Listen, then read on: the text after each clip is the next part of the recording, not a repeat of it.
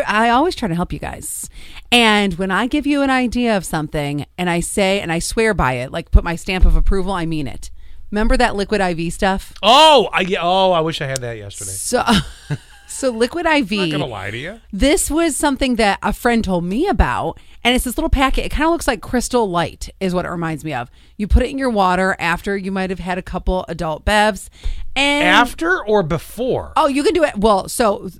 Because I asked you this specifically. Last time you talked about it, you said it was before. Okay, so it could be whatever you want to do. If you're hungover, I would absolutely suggest it.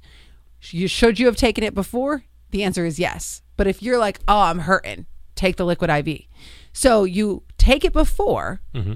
Now, I like to. Now, this is where you might differ than me. You might want to take it before you know you're going to have some cocktails. Mm-hmm. Well, sometimes you say you're going to have one. This is me. I'm like, I'm going to have one. 5. Turns into a nighttime party. Exactly. Yeah. So when you get home, you take the Liquid IV and then you sleep on it. Okay. You wake up, you feel revived.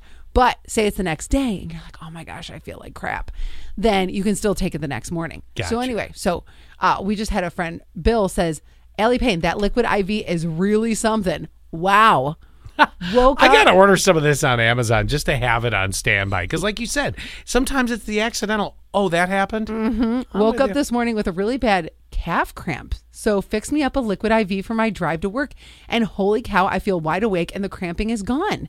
Because it's the rehydration. Yes. Yeah, that's exactly it. Yes. So when I tell you something... Listen to this woman. Yes. She knows what she's talking about. She's a professional. Especially when it comes to that.